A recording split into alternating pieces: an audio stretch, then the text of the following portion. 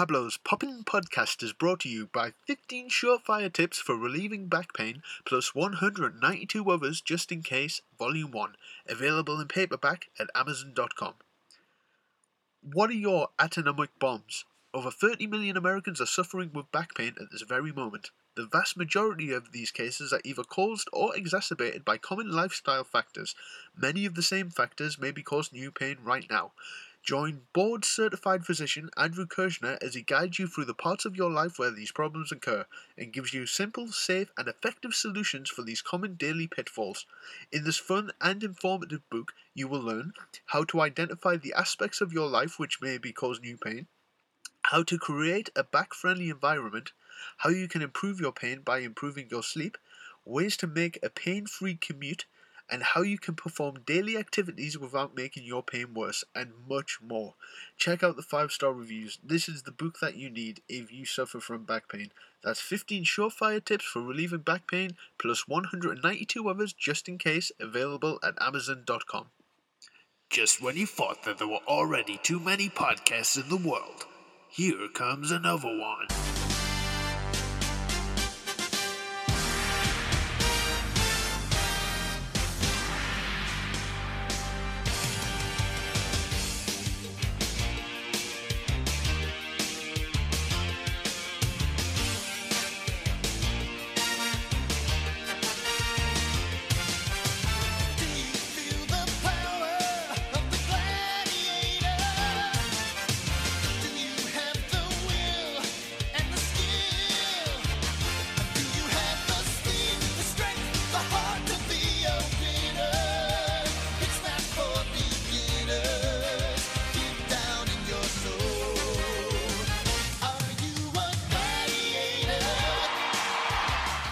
Who does he think he is? Come around here with his bloody podcasts.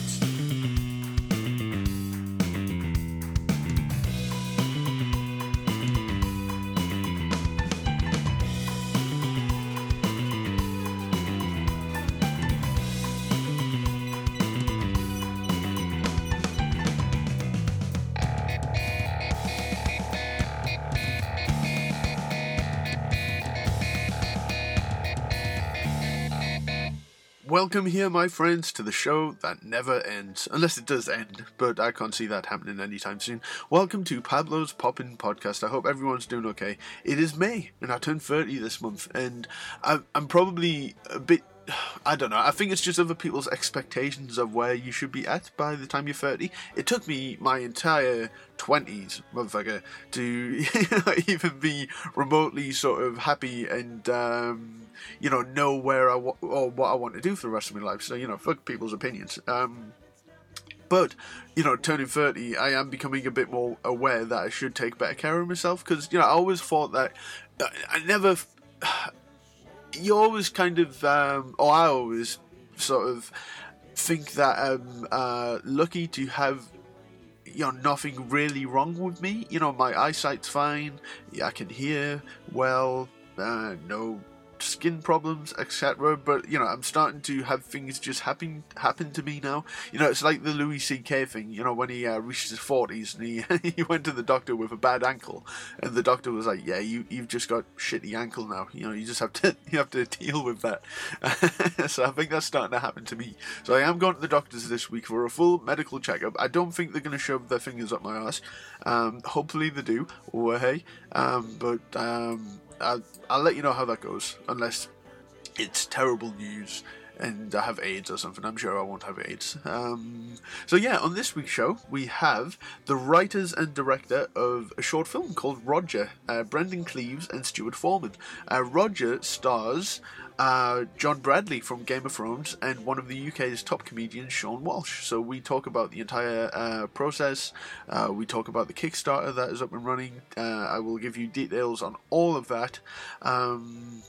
Yeah, it's pretty amazing. I'm being opportunist being an opportunist as a host, I suppose. Just it showed up on my timeline. It was a paid advert, and obviously, I don't know how or why it was marketed to me, but immediately, again, because I'll grab any opportunity offered to make some music for them, and that's sort of they found the music that they were looking for, so it, absolutely fine, and it works perfectly for their film. It just started off a conversation, and luckily they were up for doing the podcast because they're working with big names, and this helps to grow the podcast. So I'm quite thankful for them, to them, and I'm sure the Kickstarter will do very, very well. In other news, I'm in talks. I'm assuming there will be some first-time listeners. I'm also a huge wrestling fan, especially old school stuff, and I'm in talks with a big name to be on the show. Nothing against. I love all the wrestling names that I've had on, but this is probably the biggest name so far that I will have had on the show.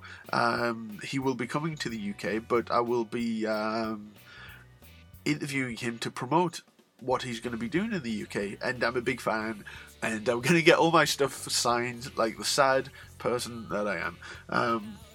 So yeah, more info on that to come. I should be able to, by Monday, announce the huge music guest that I have. I mean, again, all due respect to every other music guest that I've had on so far, this is probably the most mainstream name, and again, I'm a huge fan, and I'm quite excited about that.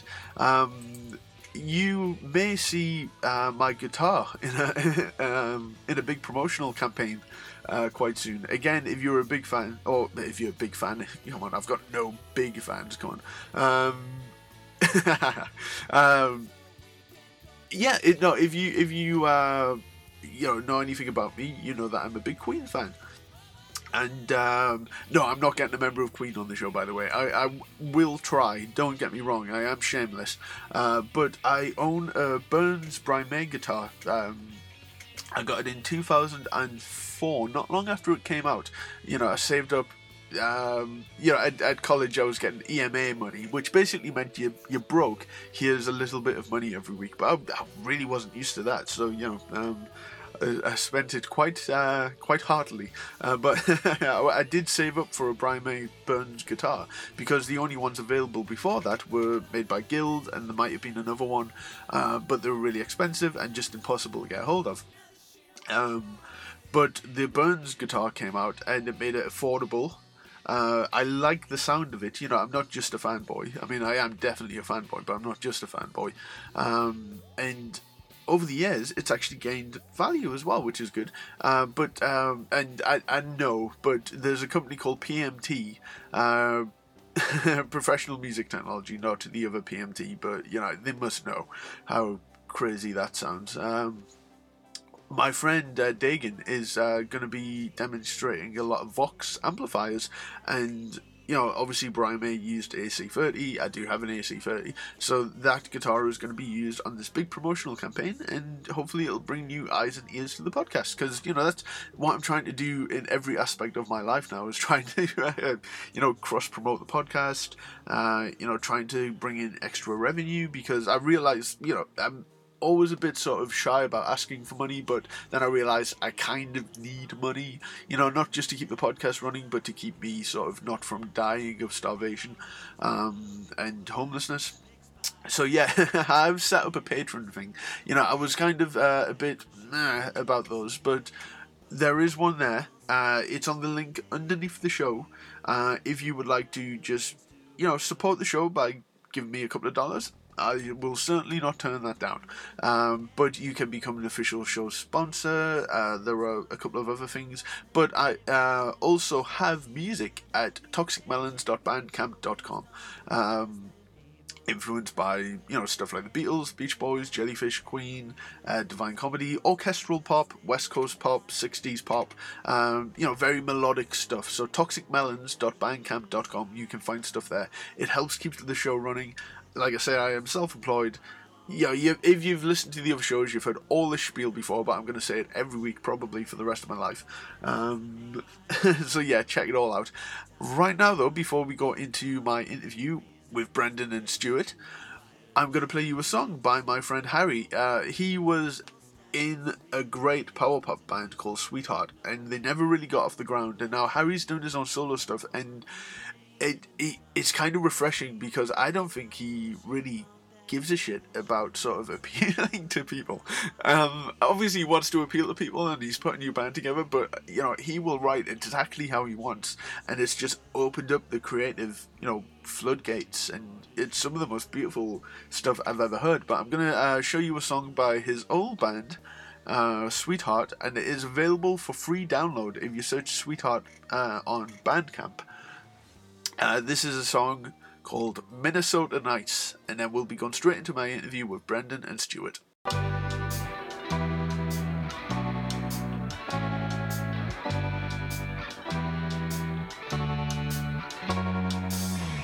I can see that you're my mess of a man, from exile a cranial fall.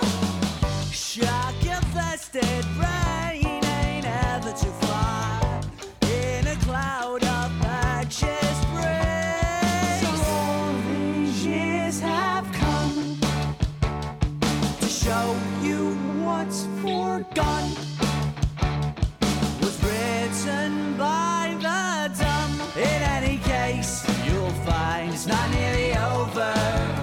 It's not nearly over. Oh no, it's not nearly over. When your eyes are torn from the picture drawn to the magical frame, then the pain subsides from the joyless ride to the absence of Olga's grace. It's a divorce on display, hey, from a ruined summer's day. So if you're coming out tonight, remember what they say. The rumors they could play, oh, the rumors they could play.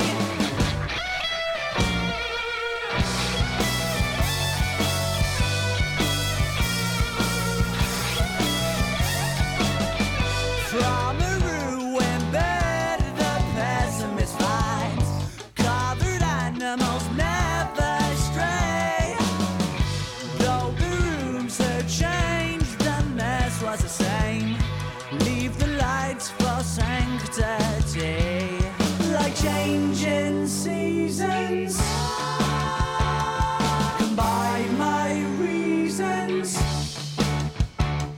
for never leaving. Come with the tide. It's not nearly over. It's not nearly over. Oh no, it's not nearly over. When your eyes are torn from the picture drawn to the magical frame, then the pain subsides from the joyless ride to the absence of Olga's grace. It's a divorce on display, hey, from a ruined summer's day. Your Minnesota nights is nicely paving all the way, and they're gonna make you pay. They're gonna make you pay. She's a serpentine and her love's losing grip.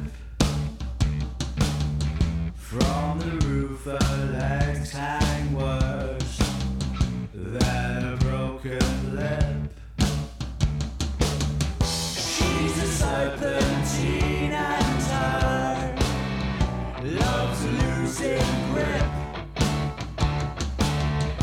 From the roof her legs hang worse than a broken lip.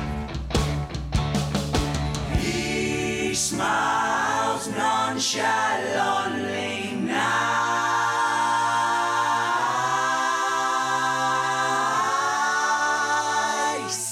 Okay, so on Pablo's Poppin' podcast this week, we have the writers and director of a new short film coming out called Roger, starring certainly one of the UK's top comedians, Sean Walsh, and John Bradley of Game of Thrones. See, that's a thing, no edits here. We have Brendan Cleaves and Stuart Foreman. How are you doing today? Very Pretty good. good. Yeah, good. very Excellent. Cool. Well, this is sort of the first freeway conversation, so we may headbutt quite a bit. Yeah. But it's quite an exciting thing to do. It's the only way to do it, I think. It should be a new thing. Just to completely make no sense between the three of us altogether. Okay, so to start off, you will be launching the film via Kickstarter.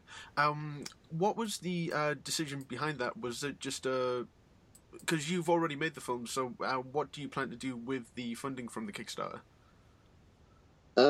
Basically, it's pretty much all post-production from the Kickstarter, and also festival fees, because entering into festivals isn't cheap, actually. You'd be surprised to know. But yeah, it's just all the post-production stuff and festival fees.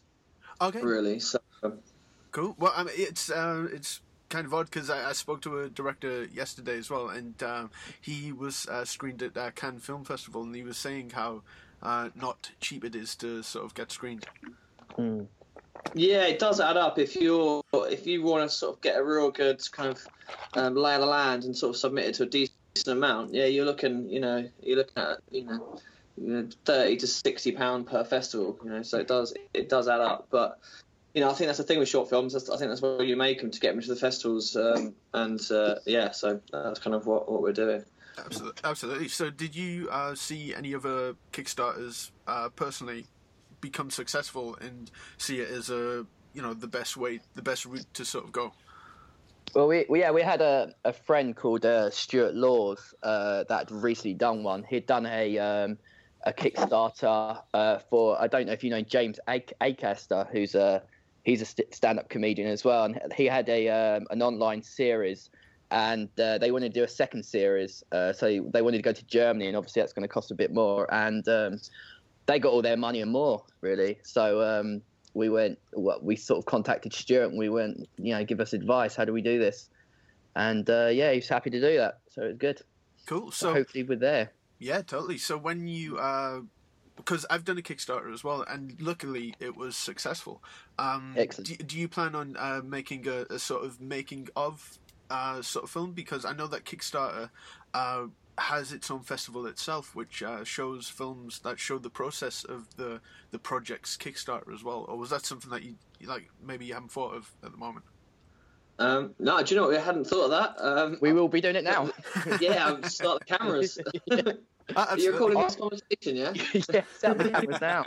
See, that's the thing. I was putting all mine together, and I suppose if you're going to make a video basically showing that you need money, it can't be a really well produced video, and mine wasn't. But then at the same time, it wasn't anywhere near good enough to show at a festival, because it was basically just 60 days of me just tearing my hair out. So if you want to watch the slow mental decline of someone over the course of 60 days, then mine's definitely the one to watch. But it is online, actually. Is it? Sorry. It's online, is it? It is. It's actually on YouTube, but oh god, I wouldn't recommend it to anyone. Some people kind of like watching it, but I think they just like seeing. Looking it up now, actually. Well, that's the thing. I grew the hair long, so that would have plenty to sort of tear out. Over the course of that 60 days. So yeah, just to go back in time a little bit. How did you two meet? Was it at university or? Oh, younger. Okay. At school, 11 years old. Already. So yes. Did your love of film sort of start that early on? Yeah, well, I mean, we were filming each other, and sounds weird. That does. Ignore that. No, we were. Stuart's words, not mine. Yeah, something like that. But we used to ride about on our BMXs and jump over, ramps and stuff in Brendan's garden. We used to let's just film myself doing this, and it just. From the start from there, then we used to start doing jackass type videos, and then it sort of went on to almost comedy sketches, really. And we just kept making films and stuff, and writing and doing any type of performing, really. So yeah. Stuart was stand up for a bit, weren't you, as well? Yes, I did stand up comedy for about 6 or 7 years. Awesome. When I first moved to London in when was that? 2004. 5, God, it's ages now. But yeah, so I carried on. I did sort of kind of stand up and performing on stage. And Brendan you moved to America, and it's where you got into directing, wasn't it? Yeah, Yeah. I moved off to university. My girlfriend at the time was American, so I just thought, go and check out America for a few years, and and just sort of got into sort of filming over there, and then stayed there for a few years, and then when I came back, Stuart was moving to London exactly the same time, so then we ended up getting a place together in London actually, and then I think the first thing we did together was like a kind of I guess it was a pilot actually, rather than a short film called Open Mic, which is again another thing you can find on YouTube, and that was with a guy called Mark Simmons, who's a comedian as well, another friend of ours. But yeah, from then it just kind of went on, and I think from after that we realised the importance of writing, and then we sort of focused quite heavily on writing rather than kind of just filming. And I was doing a lot of music videos and things like that at the time, so I think we just sort of learnt to write from then on, and started developing ideas and started our first feature, and now we're kind of on our third feature, and that's kind of what Roger is kind of is a sort of preview to is the feature we're writing at the moment. Cool. So when Stuart, when you moved to London, was it kind of an all or nothing kind of thing? Was it just I'm going to pack up my life and sort of really make a go of it, or like did you know what to expect, sort of thing? Yeah, not really. I mean, I'd been I went to university in Norwich, and I'd kind of done like a couple of open mics. Like I'd gone down to London for the day and did a couple of open mics. And then when I university finished, it was like, yeah, I'm going to London. I'm going to be like a stand-up comedian. I'm going to do all this. And I was actually saying to a friend the other day. What's that? A suitcase full of dreams. Suitcase full of dreams, yeah. And pants and other stuff. Yeah, other stuff really. You can't just live on the dreams. But I was so I got up there, and the first thing I did was get a Time Out magazine. And I just went through that, just phoning people up, and I'm going to be performing every night. And when you phone up like an open mic, it's like a 3-4 month waiting list. So I had all these gigs, but I was just sitting around for like 3 months going, yeah, this is not what I was expecting. So you talk about this, Roger's your third feature. So what was the first one? Did you, were there any plans for it to sort of take it to a wider audience at the time, or? It wasn't very good. Yeah. No one's first project's ever any good. It was like 300 pages of rubbish, basically. And it took us like a year and a half to write it as well, so probably longer. So I got it down to about 140 in the end, I think. was it kind of very self-indulgent based on your lives, or was it maybe something that wouldn't appeal to very many people? Or? Kind of. It was about the Camden sort of rock scene, I guess. So it was about a guy who had been kicked out of a famous band and was just like living in Camden, just kind of wishing he was still in a big band, really. And his band reform, and they invite him back, but there's conditions because he was like almost like a drunk alcoholic, so they kicked him out the first time. So it was almost him coming back. It was quite funny, but there's just too many characters, I think. There was just too much going on, really. We just put every funny idea that we could ever think of into a film without even thinking of any kind of structure or anything like that. But yeah, well, we didn't know jack shit about writing then, so I think it was just like just get it on paper and see what happens. It did. I take it nothing at all happened with that. No. No, forget about that. Yeah, it's a sad day. Yeah. One day someone will want to read our 300-page script. I don't know, 4-hour film. It's happening. I'm sure. Well, that's the thing. When an artist makes it big, everyone wants to see their early works and everything. No matter how bad it is. So with Roger. So were you friends with Sean and John, or did you cast them? So it's kind of a bit roundabout actually, because Brendan knew a DOP called Joe, and he wanted to do the film with us, and he actually mentioned about John Bradley and said, "Oh, I've read the script. I actually went to acting school with John. I could get it over to him." And we went, "Yeah, that'd be great if you could do that." And he just sent it to John, and John was like, "Yeah, this is really good. I want to get involved." And he was also friends with Sean Walsh through his girlfriend, I think. But I also knew Sean from the circuit. In fact, the friend was saying about earlier called Mark Simmons, he does a podcast with Sean. So it was all kind of interlinked, and we just sent him over the script, and he wanted to get involved as well. So we're quite lucky because it was the first two actors we wanted in it. Actually, we made a list, didn't we, Brent? Yeah, we literally sat down after, because I sort of met up with Joe. It's funny, he did actually. Yeah, we were shooting in the Alps, like a kind of skiing video in the Alps, and he'd literally just read the script like that morning. He was like, "I want to shoot this," and then he goes, "What do you think? John Bradley would be all right? We're half up a ski lift." And I said, "John Bradley, who's that? I'm not sure." And he was like, "Oh, just Google him." So I'm just Googling him, like, well, take my gloves off and Googling him. And I'm like, "Yeah, actually, you know." And I sent him to Stuart. And I was like, "What do you think about this?" And it was straight away, "Yeah, that'd be perfect." But we got back to London, had like a sort of like a brainstorm, because we kind of originally Roger was going to literally be me and my phone and two random actors and some sellotape to take. Do you know what I mean? Just really guerrilla style, because you know we just wanted to shoot it and just get something out there. So we sat down, me, Stuart, and Joe, and we sort of put our heads together and we made a kind of list of, I guess, probably like 8 actors that were kind of we kind of knew. And I know there's a few like sort of known names on it. A few sort of unknowns, but yeah, so we put a list together, and John and Sean were top 2. Yeah, and they said yes straight away, which was pretty good. You know, it was a bit of a shock, really. Just like, all right, great. But as soon as that happened, it was suddenly like we couldn't shoot it on phones and sellotape. we had to do it. I don't think you can have thought, a guy from Game of Thrones turn up and you put a phone in his face. It's just not going to happen. Yeah, exactly. He was just like, I was like, oh, we've got to step up our game a little bit now. So we just literally had to do it. Well, I mean, it's always good to do things properly, but obviously that takes money. So it was just like cash in the life savings and make it happen with it. And it all happened really quickly because, I mean, literally when I sort of talked to Joe about doing it and the balls were rolling, I think it was probably late December. Yeah. And by mid-January, they said they wanted to do it. And then literally a week later, we had a date, which was a week after that. So I think we shot it the first week of February. So the whole thing happened within like a 6-week period, which was a pretty fast turnaround. And I think it's because they were so busy, we had to put a date in the diary and just stick with it. And no matter what, we were shooting it on that day, you know.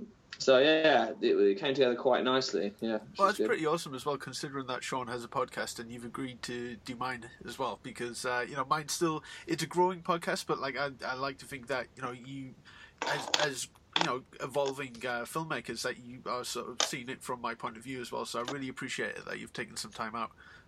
Oh no, definitely, yeah, anything. Good. Yeah. So Brendan, as the director, with Sean and John having a lot of experience in TV, did you find that they were very open to your directions, or were they offering suggestions sort of thing, and were you open to them? Yeah, definitely. I think you can immediately tell that they're both very professional. But there wasn't any sort of we did a rehearsal like the night before, because I know John actually came down from Manchester. And he just sort of stayed over, and we just jumped in the rehearsal room for a few hours. And I mean, the script's only was I think 7-8 pages, so it didn't take long to run it through. And straight away they nailed it. So there was, it was just gentle things, like gentle pushes in different directions. And do you know what I mean? And I don't think they minded that. And they definitely brought new stuff to it, as well as, I mean, there's a few little ad-lib bits in there which you think is that they were so good at doing it that you don't even know they're really ad-libbed. Yeah. Then they also brought sort of, they were just, I mean, it's very, I mean, it's very kind of a lot based on reactions, the short. It's all about facial expressions, between these two guys. So there was a lot of stuff unexpected, but they were really easy to work. Like I said, they're professionals, so it wasn't scary or anything like that. It was just quite a good experience, really, working with great actors. Well, it shows that you were good at casting as well, because something that I read is that, you would have thought that they had been friends for a long time. So I'm assuming that's where some of those ad-libs come from, just from the sort of freedom or the sort of instant chemistry that they had on screen.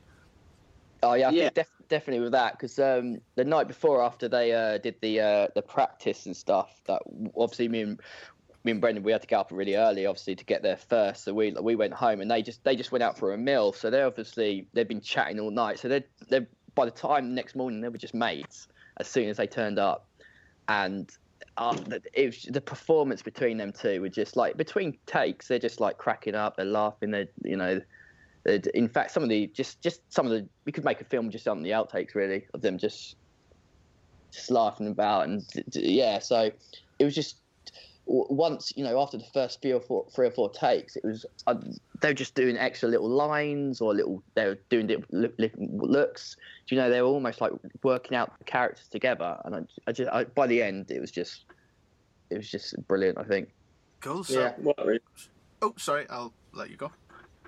No, I was just saying, I think, like Stuart said, I think it just came together quite well. And it was the shoot. I mean, it's actually most of it's shot in a car, so we were constantly moving, and it was kind of they were just sitting in the car, so it was quite hard to communicate with them. But we seemed to manage it totally fine. Everything seemed to flow really well.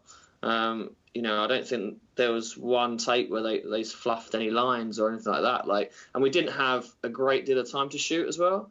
I mean, generally you'd want to shoot, you wouldn't want to shoot 6 pages of script in a day, but we somehow managed it just because, and we were on a big low loader thing, so it takes time to rig that. And then it was February, so the days were short, so we lost light at about 4 p.m. So suddenly everything gets, quite stressful quite quickly, but everything seemed to go quite swimmingly, which was good. So it came together. That's one thing I was going to ask. Were you worried that it was going to go over budget, or were you able to keep within the budget?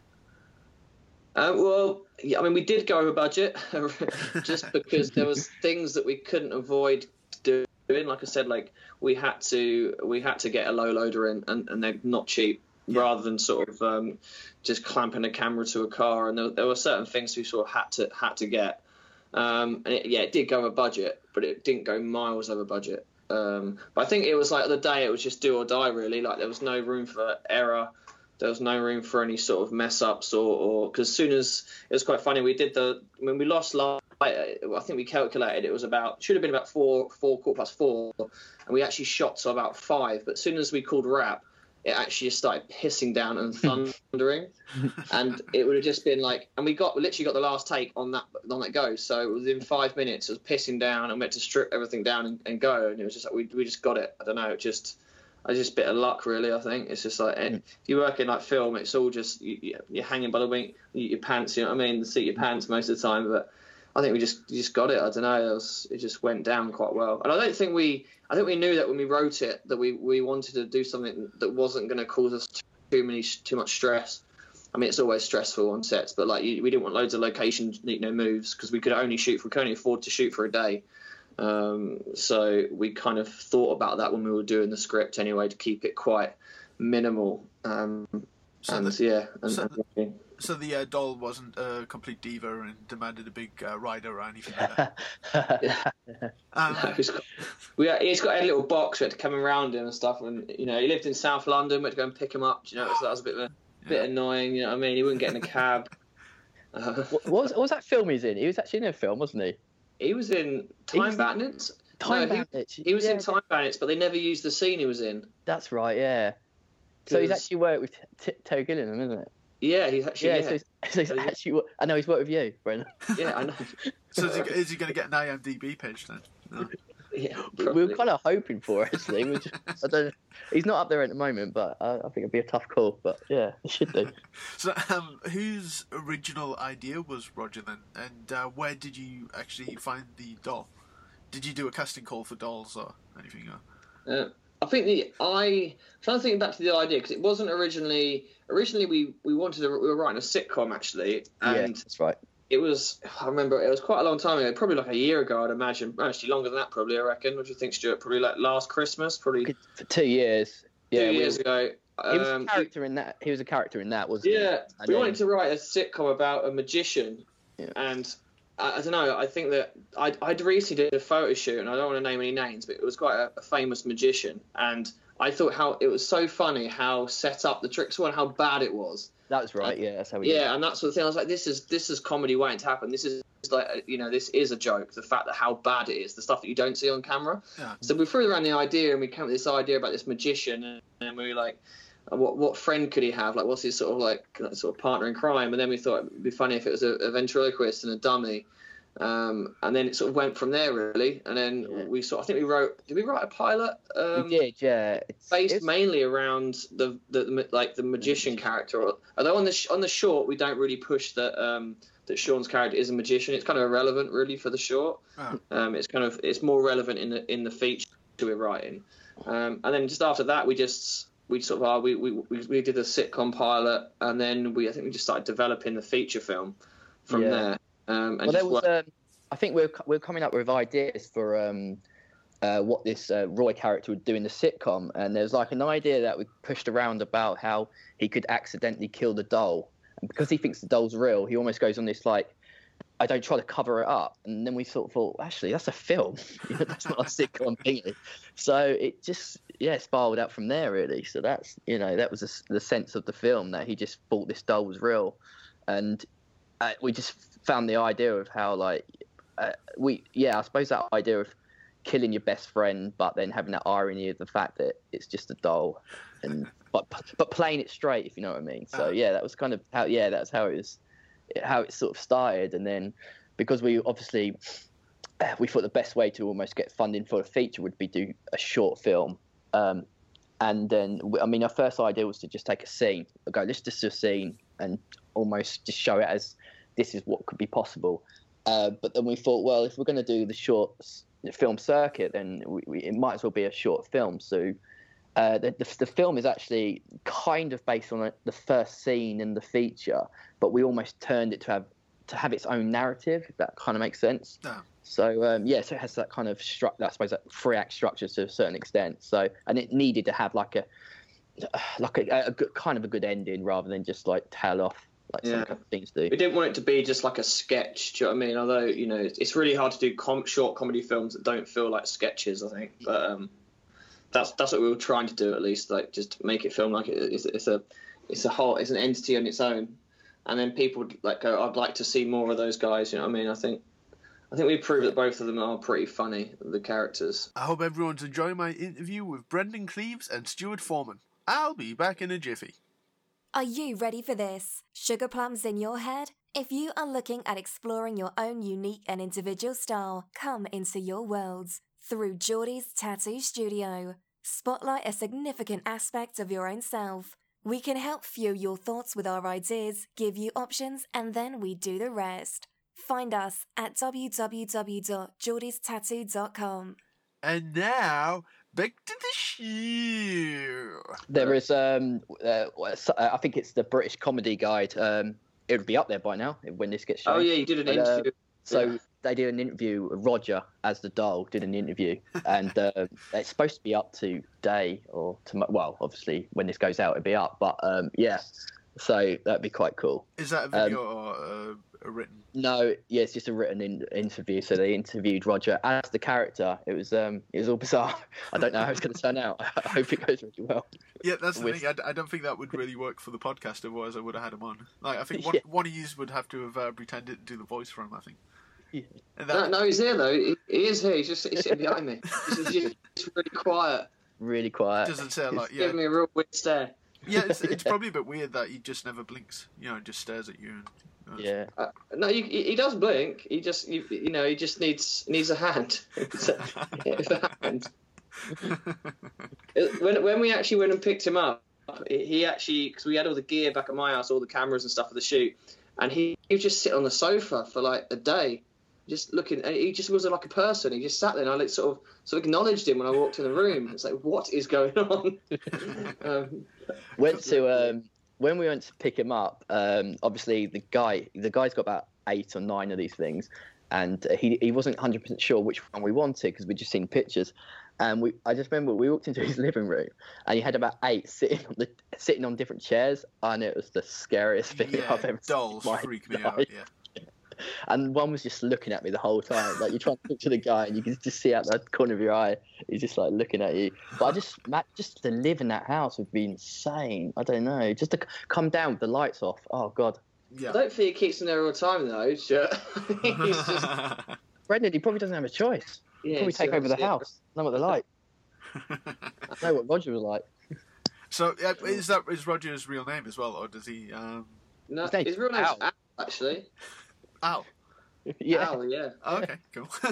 it gives them names. It's insane. Even weirder.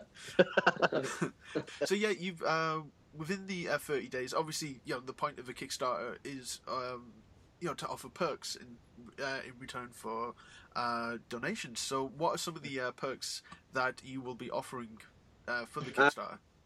Yeah, well, we've pretty much got quite a wide price range, and also pretty much you're getting something quite nice, I think, rather than... I mean, we kind of swayed away from doing completely ridiculously silly things, so we just didn't think there was any sort of value on that. So, if we're doing like sort of digital downloads, pretty cheap, that kind of thing. And we're doing like actual physical Blu-ray and DVD as well. Again, that's like pretty reasonably priced. And then going up from that, there's some signed stuff from John and Sean. Some postcards as scripts you can get signed by John, Sean, and us. On top of that, we've got some really nice art prints. We got done. A friend of mine's an artist who did all the artwork. So we got a bunch of real nice art print posters that we're going to sign, and John and Sean are going to sign those. And then what else, Foreman? I think we got the premiere. Yep, the world premiere tickets we're going to sell, which are again like pretty reasonable. And going up from there, that's when you just get. We noticed that there are some just silly things you have to put on there for just expensive. So we're selling the jumpers that Roger and John wore on the shoot. So we're selling those. So you can grab those if you really want them, but that's just more of a kind of silly thing if you're a mega fan. But what else have we got? We got associate producer credits. So if you want an IMDb credit, easy way to get one. And to be honest, ours are actually a lot cheaper than a lot of other ones I've seen. We've tried to keep everything really quite like on the low end of the price scale. Yeah. Because we want people to get them rather than just be like just sit there and not have any backers on each of them. But I think everything's priced pretty well. I think our DVDs are actually the cheapest I've ever seen on Kickstarter. Because it's pointless. We're not trying to rip people off. We just need a bit of a helping hand, really. Yeah. So you will be self-distributing the DVD. Well, actually, it won't be distributed anywhere else but Kickstarter. We won't be, just mainly because of the festival rules. I don't think a lot of them do have lots of rules about distributing. So you'll almost be, if you get a DVD, it'll be like an exclusive, like that will be a one of a kind kind of thing. Like it'll only be done through the Kickstarter until obviously it's done the festival runs, which would be a year, 2 years on the line. So that'd be quite cool. Yeah, well, that's what I was going to ask, because I assume the point of touring the festivals is to, hopefully get a larger distribution deal or have it lead to something else, sort of thing. Would that be correct? Yeah, I think definitely. I think we just see how it goes. We don't want to get. I mean, we don't assume that because we've got kind of two famous people in it, it'll go anywhere. But I think we believe in it. I think we really spent time and making it kind of special and getting the script right and making the shoot work. So we're hoping all that will pay off, really. But yeah, hopefully if it does well at the festivals, you never know. Like short films do have distribution, and potentially it might lead to at least getting some meetings about the feature. Just at least getting the script into the right hands. I mean, we haven't quite finished the feature yet. I think it's a few months till we've got a sort of draft we can show anyone. But that's the kind of end game. So this is like the first steps, really. That's awesome. This is the beginning of Roger. Yeah, totally. I mean, chat show next, I think. Well, like huge amounts of respect as well, because and again, personally, just from doing a Kickstarter myself, it wasn't. It was quite stressful, sort of thing. But obviously, you have a great team around you as well. And I think that if I was gonna, not to you, because obviously you are, you're doing this, but if I was gonna give advice to anyone doing a Kickstarter, and I'm gonna ask you for what advice you would give as well, is that it can't be the end of the world, sort of thing. Because I think that was the problem that I put into my Kickstarter, that it was kind of that or nothing sort of thing, and that's where all the stress came from. I mean, if you in terms of promotion for someone making a short film or just getting into making films themselves, what kind of advice would you give for promotion, sort of thing? I think it helped with us just because we've shot the film already, so I think suddenly the risks to people go down quite a bit. Like if you've already shot it, you've almost jumped over a big hurdle. Yeah.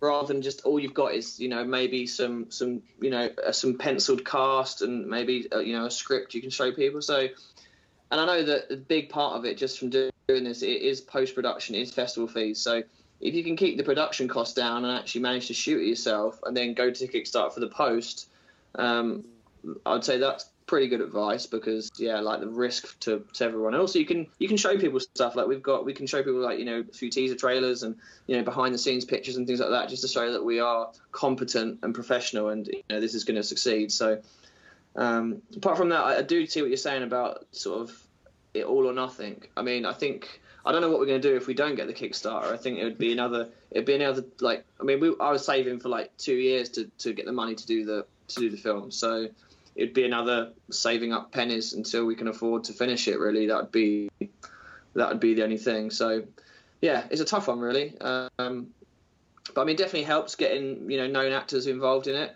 But again, I think the key to that is having a good script and getting your script tight. I mean, we kind of got lucky, I think, with John and Sean, but I don't think it would have been impossible if we didn't know them to get them in front of maybe an actor that's keen to do short films or just wants to do something different. Yeah. I think as long as the script's good, I think a lot of actors are really up for doing stuff, especially if it's only a day. Do you know what I mean? If it's a day and it's just like one day at your time, show up, we'll feed you, it'll be a laugh, you can go home at 5 o'clock, fine. I don't think, I know a lot of actors, and I'm pretty sure, they're keen to do fun stuff. They just want a good script. I mean, that's generally what it is. Isn't it? They just want good material, good material, and they'll be up for doing it, I'd imagine, if they're not too busy. I mean, the good thing I think about Kickstarter as well, it is almost its own promotional tool. Yes. Like if you can do well on Kickstarter, and if it's something that's been funded through Kickstarter, it's kind of it's just maybe saying something about the validity of the project. It's showing that it's actually if a lot of people believe in it, like on a global scale, then it just it's saying something about it. True, and once it's there as well, like it's sort of a double-edged sword because if it's successful or not, it is there forever for someone to sort of to look at. But obviously, there's no reason why this wouldn't be successful because it looks really funny. It's kind of you've done a great job with the trailers in terms of not really giving too much away because it is a short film. But sort of giving the feel of the entire film. I mean, was it easy to pick certain parts from the film to use in the trailer? I think the John singing, I think just came to us because it didn't give away anything about the plot. And then we felt anything within the car kind of gave too much of the game away. But I like the first trailer because it almost sets up the conflicts. Essentially, you've got a guy who's going, Roger's called shotgun, essentially. So you almost you don't need to know much more. You can almost it just goes, I can see where this is going to be funny, but you don't need to know much about the story really. So yeah, I mean those two kind of really stuck out really. I don't think there was anything else we could really use. Well, I mean, I don't think there's much we used to us. Yeah. Even the image on beyondthejoke.co.uk, you can tell just by the reactions of Sean and John, and obviously Roger in the middle. I think you can get kind of a good idea, just because obviously they are great actors and great at facial expressions and stuff like that. Yeah. It's the first thing that you're going to see before the Kickstarter video, or maybe even before the trailers or anything. And I think it's enough to entice people to immediately check it out, sort of thing. I think you're right. I think it's the that image. I think we almost got lucky with it because it was the shoot had finished and we just wanted a picture of all them three together. It wasn't supposed to be used as a promotional tool, but just Sean's look, you go, oh my god, this is it. You've done all the character dynamics, the relationship dynamics is all in that picture. Yeah. And it was just it wasn't like let's stage this picture. It was just I think because it was the end of the day, so I reckon Sean was Stephen at that point. Yeah. I mean, one thing that brings up a good point about Kickstarter is that if I'd have known what I know now, I'd have done more stuff.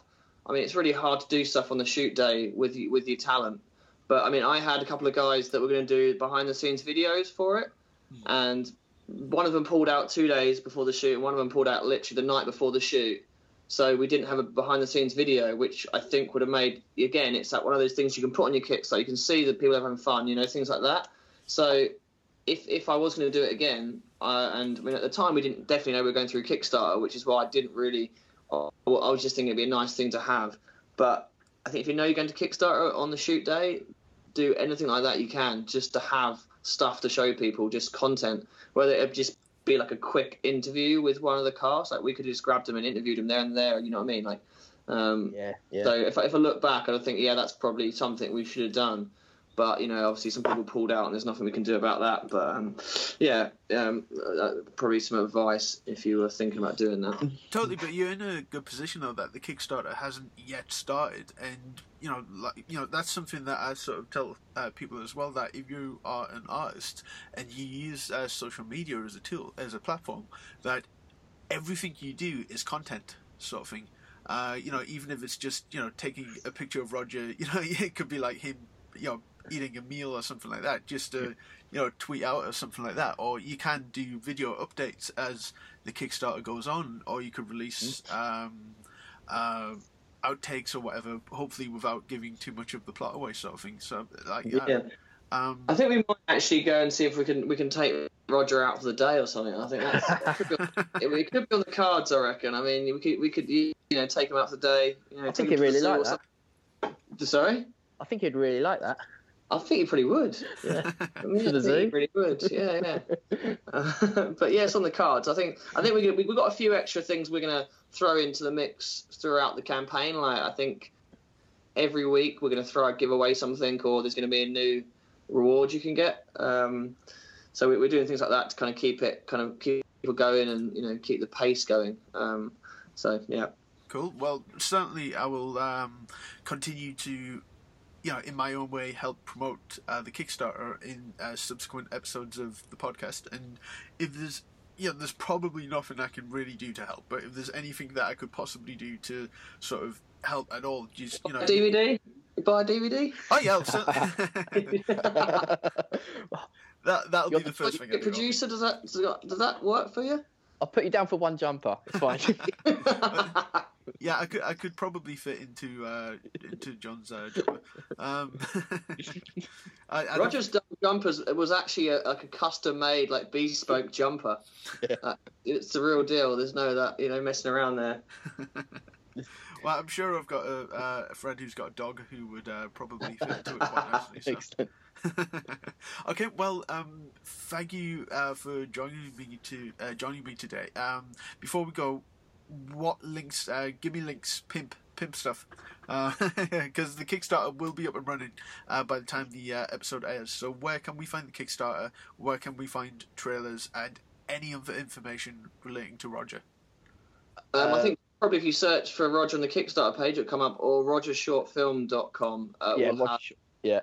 The Facebook links to Kickstarter, all that. So dead easy to find. Awesome. Okay, well, thank you for joining me today, and I'm sure we'll talk again soon. Thanks for having us. Thanks, mate. Cheers. Thanks, mate. Thank you. Thanks to Brendan and Stuart. That was a really fun interview, and I thank them because this is a startup podcast, and I'd imagine that they appreciate that I'm still building an audience, and because of their involvement and guests like them, I'm able to do that. So thank you to them, and thank you to any new listeners who have tuned in specifically for this. Next week, I have Liam Regan. He is the writer and director of the hit cult horror film Banjo. This one probably isn't going to be for everyone. We do get very risque with conversation.